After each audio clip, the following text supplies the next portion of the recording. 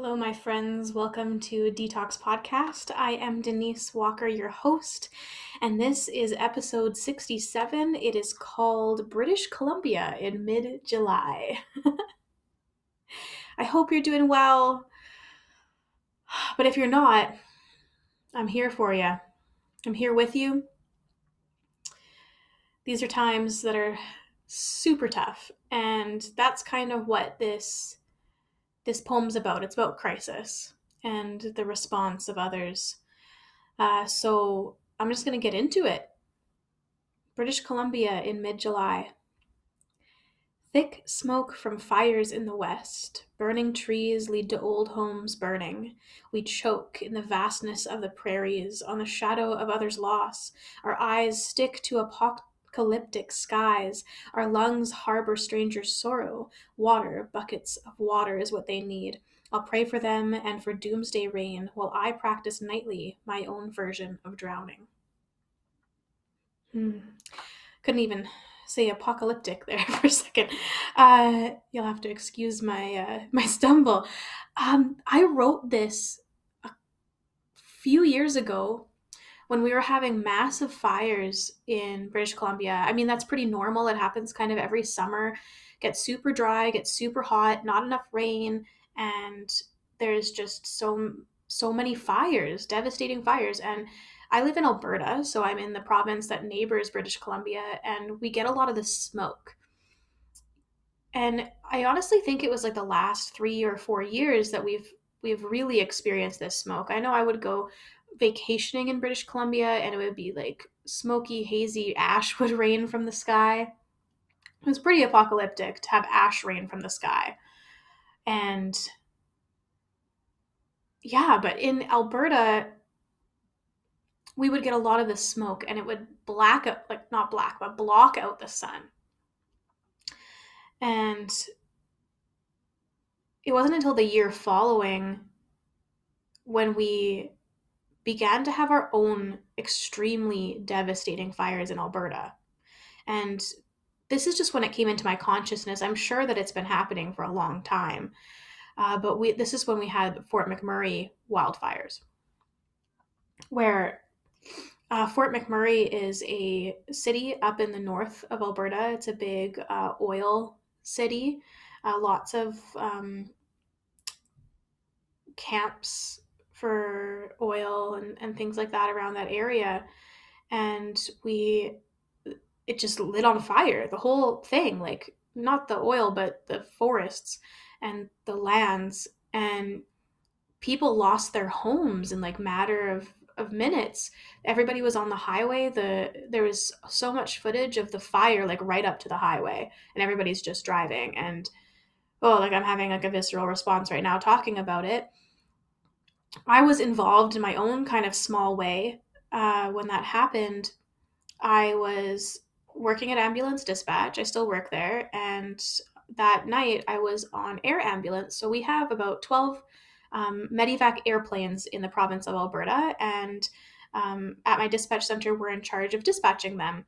And so we rerouted all of our planes to Fort McMurray to help get patients out of there because the hospital was threatened. We had to get patients out of the hospital and to different hospitals around the province because they their lives were threatened. We had to get them out of there. And it was interesting to be so removed, like involved but removed physically from it, and to have such an intense adrenaline response through it and nervous system response through it. And so this poem is kind of about it's about vicarious trauma and kind of feeling the weight of the grief of the world. And I come from a really privileged life. I'm white. I came from like upper middle class family. I haven't had a lot of financial or socioeconomic strife in my life. I've never experienced a trauma such as a natural disaster before, like this fire or other fires in California, fires in Australia, fires in the Amazon, fires fires everywhere. And we see it on the news and we see it on our social media. People's firsthand accounts of driving down highways in California where, like, you can't see anything but fire and you have no idea how these people will even survive this moment of their life. And many people didn't survive. People people die, animals die, homes are lost, lives are destroyed, and not just these fires right now, right? We're talking about a global pandemic that is destroying lives in so many ways, from the basis of just actual death caused by the disease. It's altering lives of people who are sick and who have quote unquote recovered from coronavirus but are now seeing long lasting effects that have altered their lives. People who were marathon runners who now can no longer walk upstairs. We're having people who believe in conspiracy theories that are saying that none of this is true. It's just a big way for the government to control us. The numbers are skewed. Oh, people die from the flu all the time. So what's the big deal? Why is this any different? Um, Dealing with that. I mean, even if you are on the side of believing that this is a conspiracy um, and that the government is out to get us, that's grief too. No matter what you believe, if it's true or if it's not true, or or if you've had loved ones in your family and friends die, or if you yourself are ill because of this, and you've lost your job, maybe you've lost your livelihood, your lifestyle up from perhaps traveling all the time, or um, if you are a very extroverted person and you find healing in connection and being in close proximity to other people and having to isolate or at least distance yourself from that, or even if you're the person who isn't following any of the rules. I'm not here to shame you. I'm not here to judge you. I'm here to say you're probably facing a lot of shame and judgment, and that's hard too. You know, we're all in this together in the sense that we're all having our own very personal experiences of this. We are all feeling economic pressure. We're all feeling societal pressure. We are feeling the grief of the world. We're feeling, uh, especially um, people involved in the Black Lives Matter movement, where there's a whole wave of us as white people who have now discovered that we're the evil person. It's kind of like in Hunger Games, where you realize that you're actually the people living in the Capitol, and you're not Katniss Everdeen.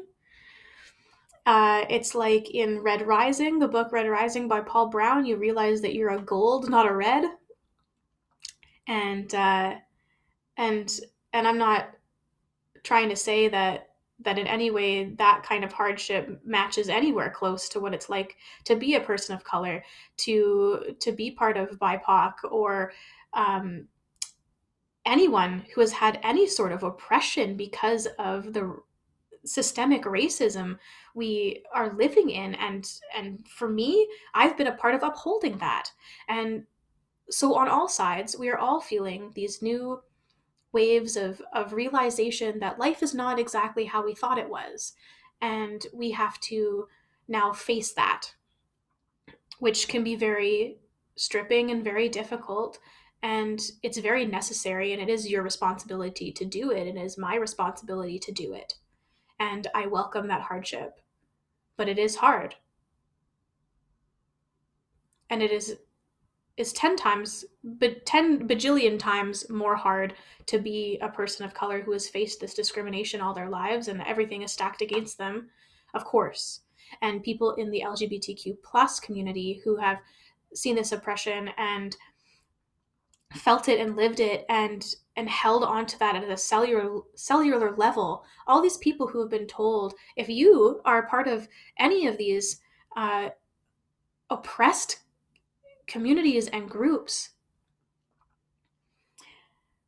oh my gosh, the cellular grief that is yours, as well as others, as well as generations that came before you, the way that you've been treated, the way that you've been told that you are bad and wrong and there's something inherently wrong with you.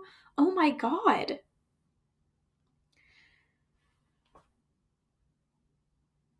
Everything in this world right now is too much, but it is so necessary. And there's so many of us too who are like frontline workers, right? Who are seeing all of this trauma from coronavirus, whether it be true coronavirus or people believing that coronavirus is something else, being faced with balancing those two opinions and those two realities and those two facts. Sorry, not facts, realities. I'm going to go with realities where, let's say you are a nurse and you have people coming to your ER.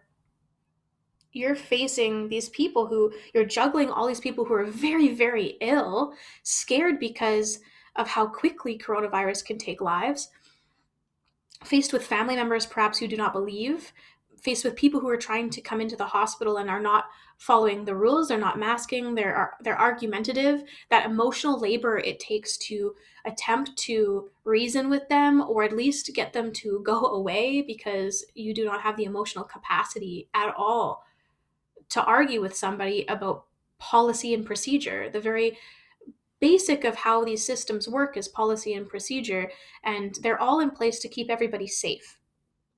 And when you come up against it and you are aggressive and mean, and that is just like, I can't even imagine what that would be like to have to deal with that. So if you're a frontline worker at a grocery store, at a gas station, anywhere where you are serving the public and they are giving you grief over this, I honor you and I acknowledge that this is so much for you to carry. Whew. We are carrying so much, all of us. And we're trying to carry it for each other. And we're trying to band together. And like, remember back in like March, April, May type area where everybody was like playing music off their balconies in Italy and doing all these free concerts on the internet and giving frontline workers free stuff and supporting everybody, and there's all this love, and now it just feels like there's all this animosity. Everybody is compassion fatigued and coronavirus fatigued, and we're in this place where it's sort of like every man for themselves, which is honestly fair, because right now all we can do is take care of ourselves. All we can do is focus on making sure we stay alive. Oh, and then the presidential election, or basically this entire presidential term, right? All the hatred and insanity that has come from these last 4 years. I am in Canada, and I can't even imagine what you Americans have been going through. Whew. It's just too much. How do we do it? How do we keep doing this? How do we stay sober through stuff like this?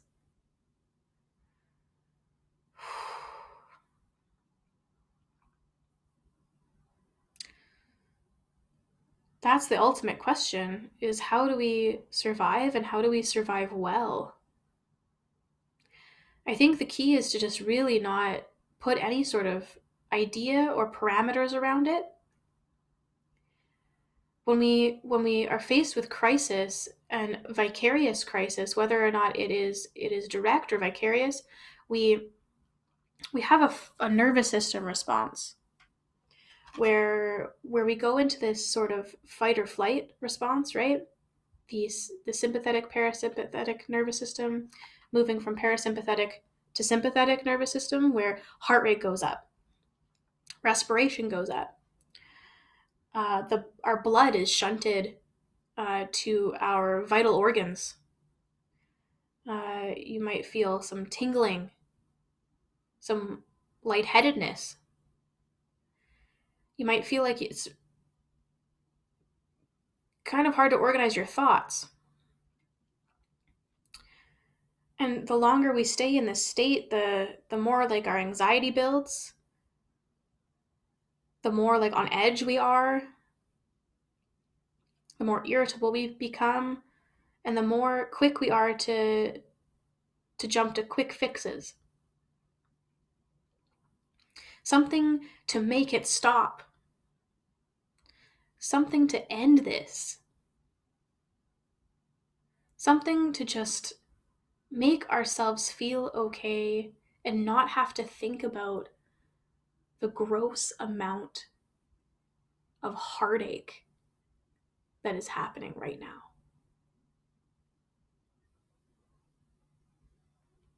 And I don't even know if it's any consolation anymore to say, like, well, we're all in this together. On some level, yes, like, we are not alone in this collective trauma. And that is what it is. It's collective trauma. A widespread natural disaster. Something that is affecting us to our very, very core. We will never be the same. Things will never be the same. We will be forever altered by these times.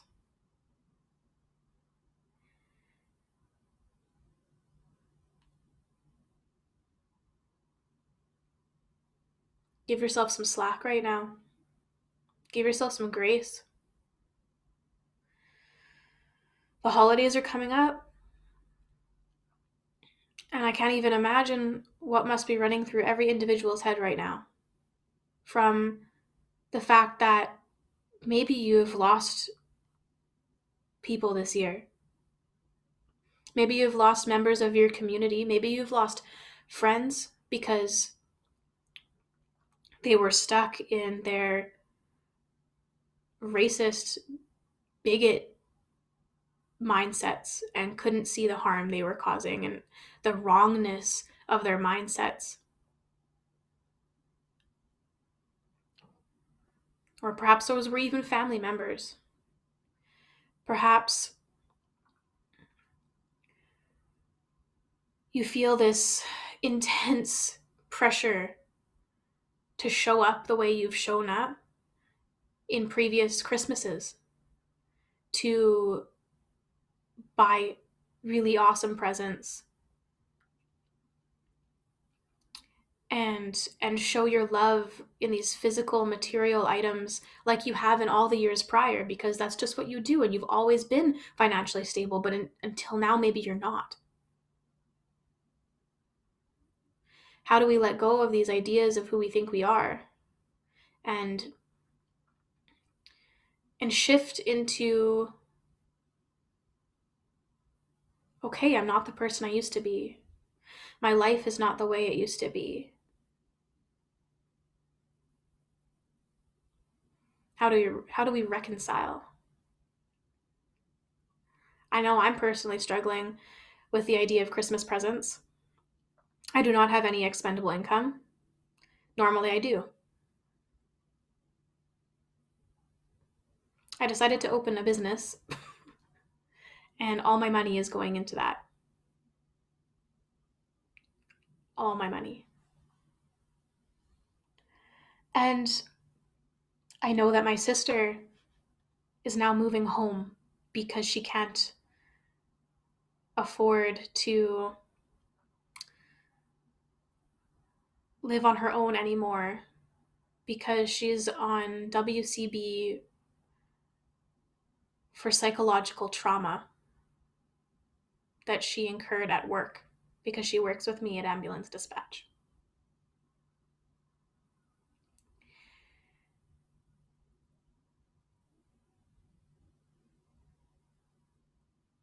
I know my parents have debt.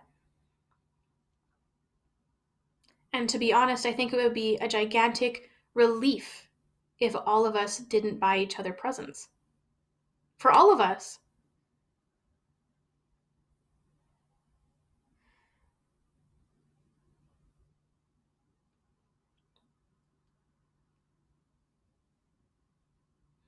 But I don't know. We're so used to, I mean, at least I am, I'm used to putting on a face when I'm feeling internal crisis. I hold it all together. I rarely can break. It's very difficult for me to be truly emotionally vulnerable and accept help. I talk about this all the time. I talk about it in my poems. I talk about it on the internet. But that moment in real life where I express something that has altered me. The other day we had a horrible calls come through at work at 911. Some to do with coronavirus, some to do with not, but just like so much death and destruction, forever altering lives. And I was just like rocked by the weight of the grief of it all. And I was telling my friend about it, and she hugged me. And the tears started to come, and then a switch happened, and it's like I locked it all up.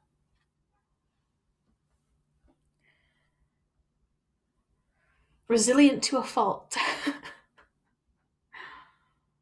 And that's like, I don't know if that's conditioned from my life, from being the eldest sibling in a family dynamic where my father was bipolar, and I always felt I needed to be the strong one, the stable one, the emotionally dependent one. So yes, it's part of that. But also addiction. Instead of processing emotions and allowing them to just be present and and feeling it and like thinking it's okay to feel it, I then like conditioned myself by suppressing all of it.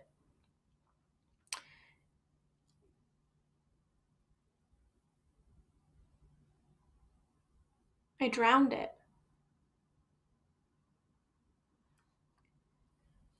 I'll pray for them and for doomsday rain while I practice nightly my own version of drowning.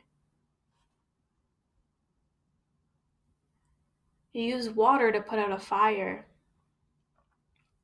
and I used alcohol to escape, to try to cure the crisis that was going on around me and inside of me.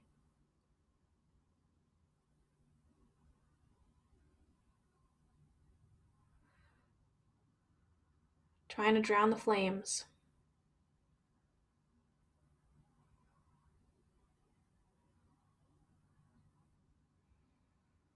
Whatever it is that you are experiencing through all of this, perhaps it's something you've been experiencing your whole life and now it's just been amplified. I love you. I care about you.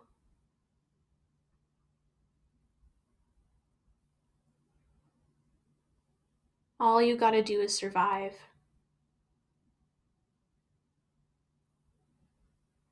That's all you gotta do. One foot in front of the other, being truly honest about what you need. Truly honest about what you need. Whether that's some mental health days at home from work, declining any sort of social obligation,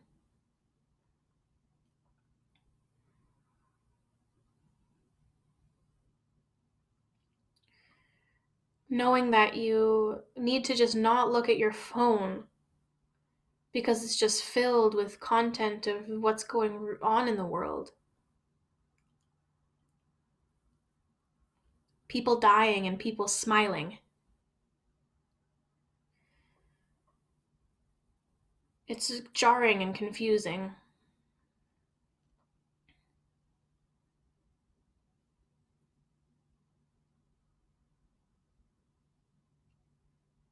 Be honest with yourself, how you're feeling and what you need. And if what you need to survive is to stay busy, that's okay too. That's sort of what I've been doing. I've been craving being able to relax and chill and feel things for a moment, but I don't know. I almost feel like I'm going into workaholism a little bit because as soon as I have any sort of quiet time, it's like, okay, what next? What project is next? What should I post on Instagram? What should I plan for my next meditation class? What should I do as a workshop next? Always thinking about the future, always thinking about other people, how I can serve them, how can I help? What's my next podcast episode gonna be about?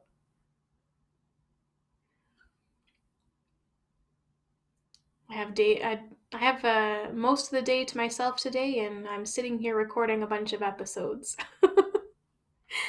But it's helping me. Talking about this helps me. And and hopefully you can find some sort of way to soothe your nervous system, to try to be at least a little present in your body to process a little bit of this. But whatever you need to do, that's what you need to do.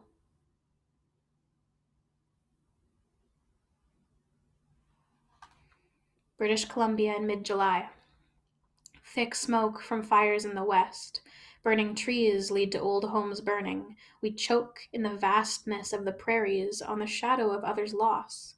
Our eyes stick to apocalyptic skies, and our lungs harbor strangers' sorrow. Water, buckets of water is what they need. I'll pray for them in doomsday rain, while I practice nightly my own version of drowning.